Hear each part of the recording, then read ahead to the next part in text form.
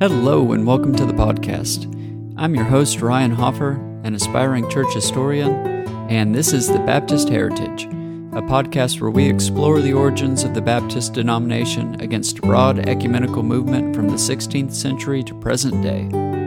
As we move chronologically from the late 1500s, we'll be highlighting important events and personalities in Baptist history.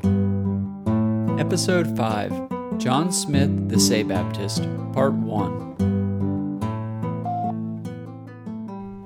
As we've seen in the previous episodes, the last decades of the 16th century were formative years for the Protestant Reformation in England. One scholar said that it was a time of entrenchment for the Puritans and exile for the Separatists, and in the meantime another generation of nonconformists, Puritan and Separatist, was in the making. Indeed, the ideas of the previous Separatists, such as Robert Brown, Henry Barrow, and John Greenwood, had struck a nerve with those that desired to worship according to liberty of conscience. And even when later Separatists sought to dissociate themselves from the Brownist moniker, they were simultaneously espousing his free church ideas.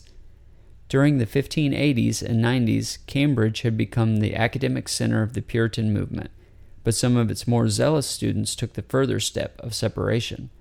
The above-mentioned leaders had all attended Cambridge, as well as Francis Johnson, the leader of the ancient church from episode 3. In this episode, we will turn our attention to yet another Cambridge student, John Smyth, who was a pupil and friend of Johnson's while at the university, but later his opponent in exile. To begin, a few words must be said about the historical approach to any study concerning John Smyth.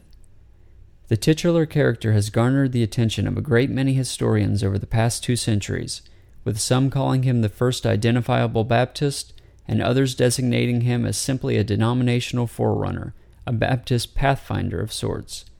To make matters more confusing, Smyth's religious identity evolved over time from Puritan to Separatist to Baptist, until finally, at the end of his life, he was absorbed into the Dutch Mennonite Church. In fact, this progression in Smyth's belief and practice has made him a controversial figure for historians both in his time and ours. We won't get into the nuances of the historical debate, but it can be summed up as this. The legacy of John Smyth calls into question just how much of Baptist origins are English separatist and how much are Dutch Anabaptist, and we'll cover Anabaptism in an upcoming episode. H. Leon Macbeth, author of The Baptist Heritage, recognizes Smyth as, quote, founding the first identifiable Baptist church of modern times in Holland about 1609, end quote. Let us relate the story of how he arrived then and there and what is meant by the phrase, the first identifiable Baptist church. I'll go ahead and let you know that this story is significant enough that I'm dividing the episode into 2 parts. This is my attempt to be thorough. Here goes. Smyth matriculated to Cambridge in 1586. The Biographical Register of Christ College lists him as, quote, a pupil of Francis Johnson, who was a fellow from 1584 to 1589, end quote. William Bradford of the Pilgrim Church confirms their relationship, stating, quote, Mr. Johnson, who had been his tutor, end quote. Less than 2 years into Smyth's tutelage under Johnson, the latter was arrested for preaching a fiery sermon against the Episcopal form of church government. The succession of events in Johnson's life, his imprisonment, ejection from the university, exile, conversion to separatism, and leadership of the martyred Barrow's congregation in London, no doubt left a lasting impression on the young John Smyth.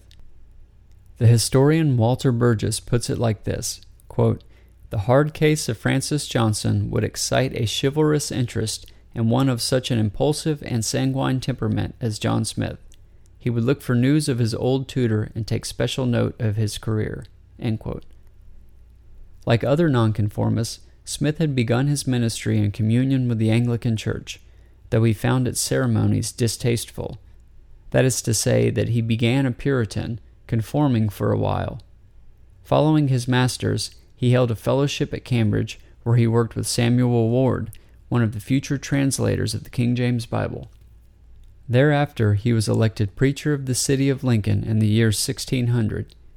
However, this office was short-lived, as his outspoken sermons occasioned his dismissal from the post in 1602.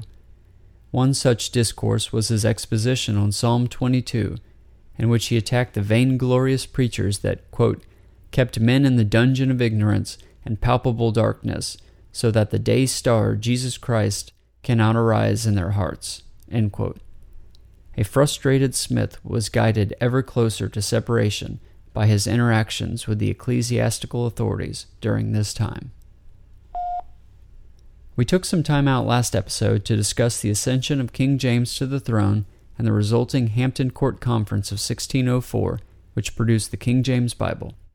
Rather than granting the Puritans the religious reforms they sought, the conference resulted in the beginning of a new and vigorous campaign for conformity, headed by Archbishop of Canterbury Richard Bancroft.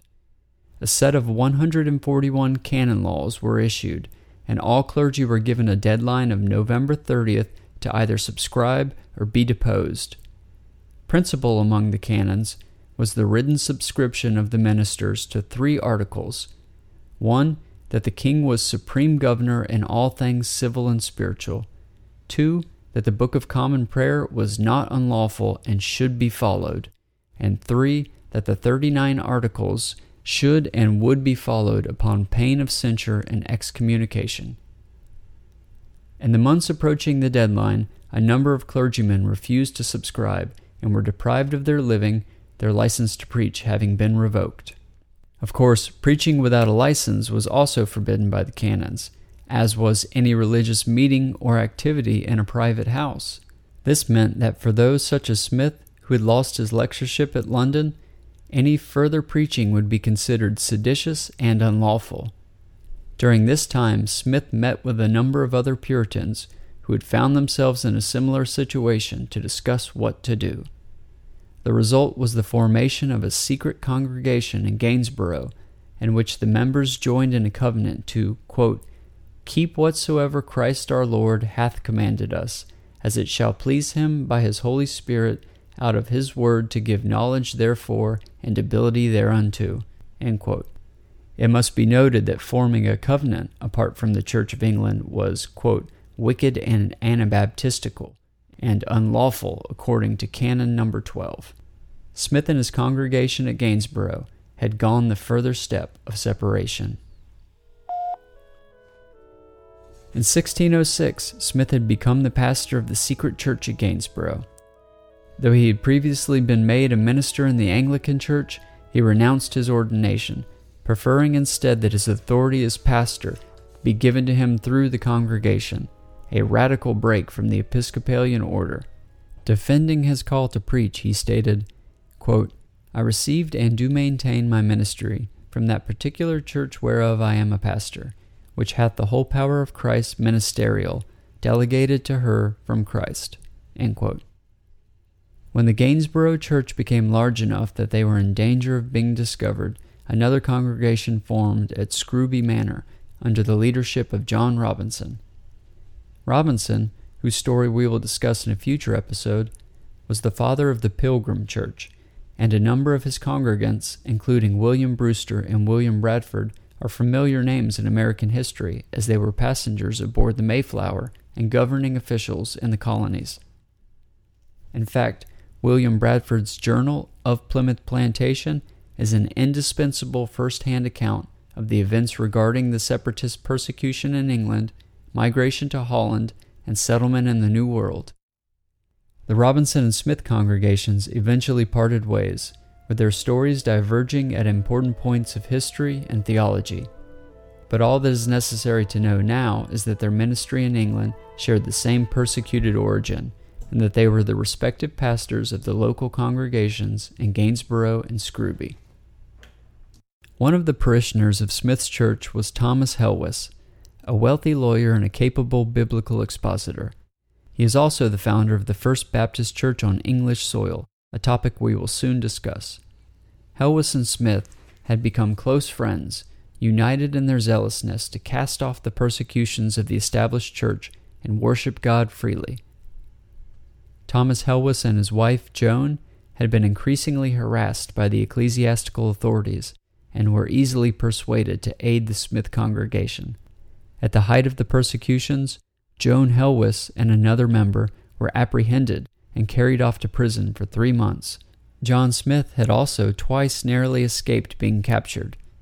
Additionally, some wealthy members of the congregation were summoned to court to pay a fine, and when they did not attend, warrants were issued for their arrest. William Bradford recalls the growing intensity of the authorities. Quote, "Some were taken and clapped up in prisons. Others had their houses beset and watched night and day and hardly escaped their hands. And the most were made to fly and leave their houses and habitations and the means of their livelihood." End quote. The anxiety was too much to bear. They were not welcome in their homeland, nor permitted to leave. John Smyth recalled the case of his tutor, Francis Johnson, who had migrated to Holland with his congregation, the Ancient Church. At that time, the religious liberties granted in the Low Countries, which is the modern-day Netherlands, were well known in England and on the continent. If there was no possibility of remaining peaceably in England, the Gainsborough Church might also seek a resting place in Holland. Again, William Bradford's journal attests to this. Quote, "Seeing that there was no hope of their continuance, there by a joint consent they resolved to go into the Low Countries." End quote. It is believed that Thomas Helwys made arrangements for the migration and either completely or partially financed the venture. John Robinson seems to affirm this, saying, quote, "The truth is, it was Mr. Helwys who above all furthered this passage into the strange countries, and if any brought oars, he brought sails, as I could show in many other particulars, and as all that were acquainted with the manner of our coming over can witness with me." End quote. And so in the years of 1607 and 1608, they migrated to Holland, where they heard there was freedom of religion for all, and it was said that many from London who had been exiled and persecuted for the same cause had gone to live. There were rumors in the Nottinghamshire area about the imminent escape of the Gainsborough and Scrooby congregations. Contemporary literature tells us this much. Richard Bernard, the Vicar of Worksop, and originally a co-conspirator of the separatists, recanted his separation and returned to the Church of England, only to vigilantly attack the errors of his old friends through a number of publications. John Smyth and his congregation were called malcontents, flyers, Anabaptists, and Brownists, and even though their nonconforming peers such as Richard Bernard agreed with the majority of their ideology, they preferred the purification of the church from within rather than the separation from it. William Bradford's journal records that, quote, "The ports were shut against them, so that they had to seek secret means of conveyance to bribe the captains of ships. Their first attempt at escape was unsuccessful, as the captain betrayed them, and a number were arrested and their goods intercepted." One of the most moving and pitiful episodes in Bradford's Plymouth plantation details another attempt at escape that occurred the following spring, presumably in 1608. The same group of people had hired a Dutchman to meet with them in a secret location and take them over to Amsterdam. As the men were boarding, the authorities came, and the captain departed in a panic. The women and children had yet to board, and the men who had already boarded were separated from their families. But it was too late. The men watched in tears from a distance as their families were carried off. In the ensuing months, the women and children, homeless and destitute, were escorted to and fro by the authorities, who knew not what to do with them. It was a trying time, no doubt, but their great affliction made their causes so popular that in the end they were released and shown great charity, through which they were reunited with their families in the Netherlands. The story is best recounted in Bradford's own words. Quote, "The poor men already aboard were in great distress, for their wives and children, left thus to be captured and destitute of help, and for themselves too, without any clothes but what they had on their backs, and scarcely a penny about them. All their possessions being aboard the bark, now seized. It drew tears from their eyes, and they would have given anything to be ashore again. But all in vain, there was no remedy, they must sadly part. Being thus apprehended, they were hurried from one place to another, till in the end the officers knew not what to do with them, for to imprison so many innocent women and children seemed unreasonable and would cause an outcry, and to send them home again was difficult, for they alleged, as was true, that they had no homes to go to, for they had sold or otherwise disposed of their housings and livings. I must not omit, however, to mention the fruit of it all, for by these public afflictions their cause became famous, and led many to inquire into it, and their Christian behavior left an impression on the minds of many. Some few shrank from these first conflicts, and no wonder, but many more came forward with fresh courage and animated the rest. In the end, notwithstanding the storms of opposition, they all got over, some from one place and some from another, and met together again with no small rejoicing." End quote. That does it for today's episode. Next time we'll be discussing part 2 of John Smyth's story, including the landing at Amsterdam and his theological positions. Additionally, we'll see him reject the infant baptism of the Anglican Church and baptize himself and his congregation, hence his nickname, John Smyth the Sabaptist. We will also get to know Thomas Helwys a bit more and his significance in founding the First Baptist Church on English soil. That's right, I said English soil. Spoiler alert, he's going to leave Amsterdam and return to England.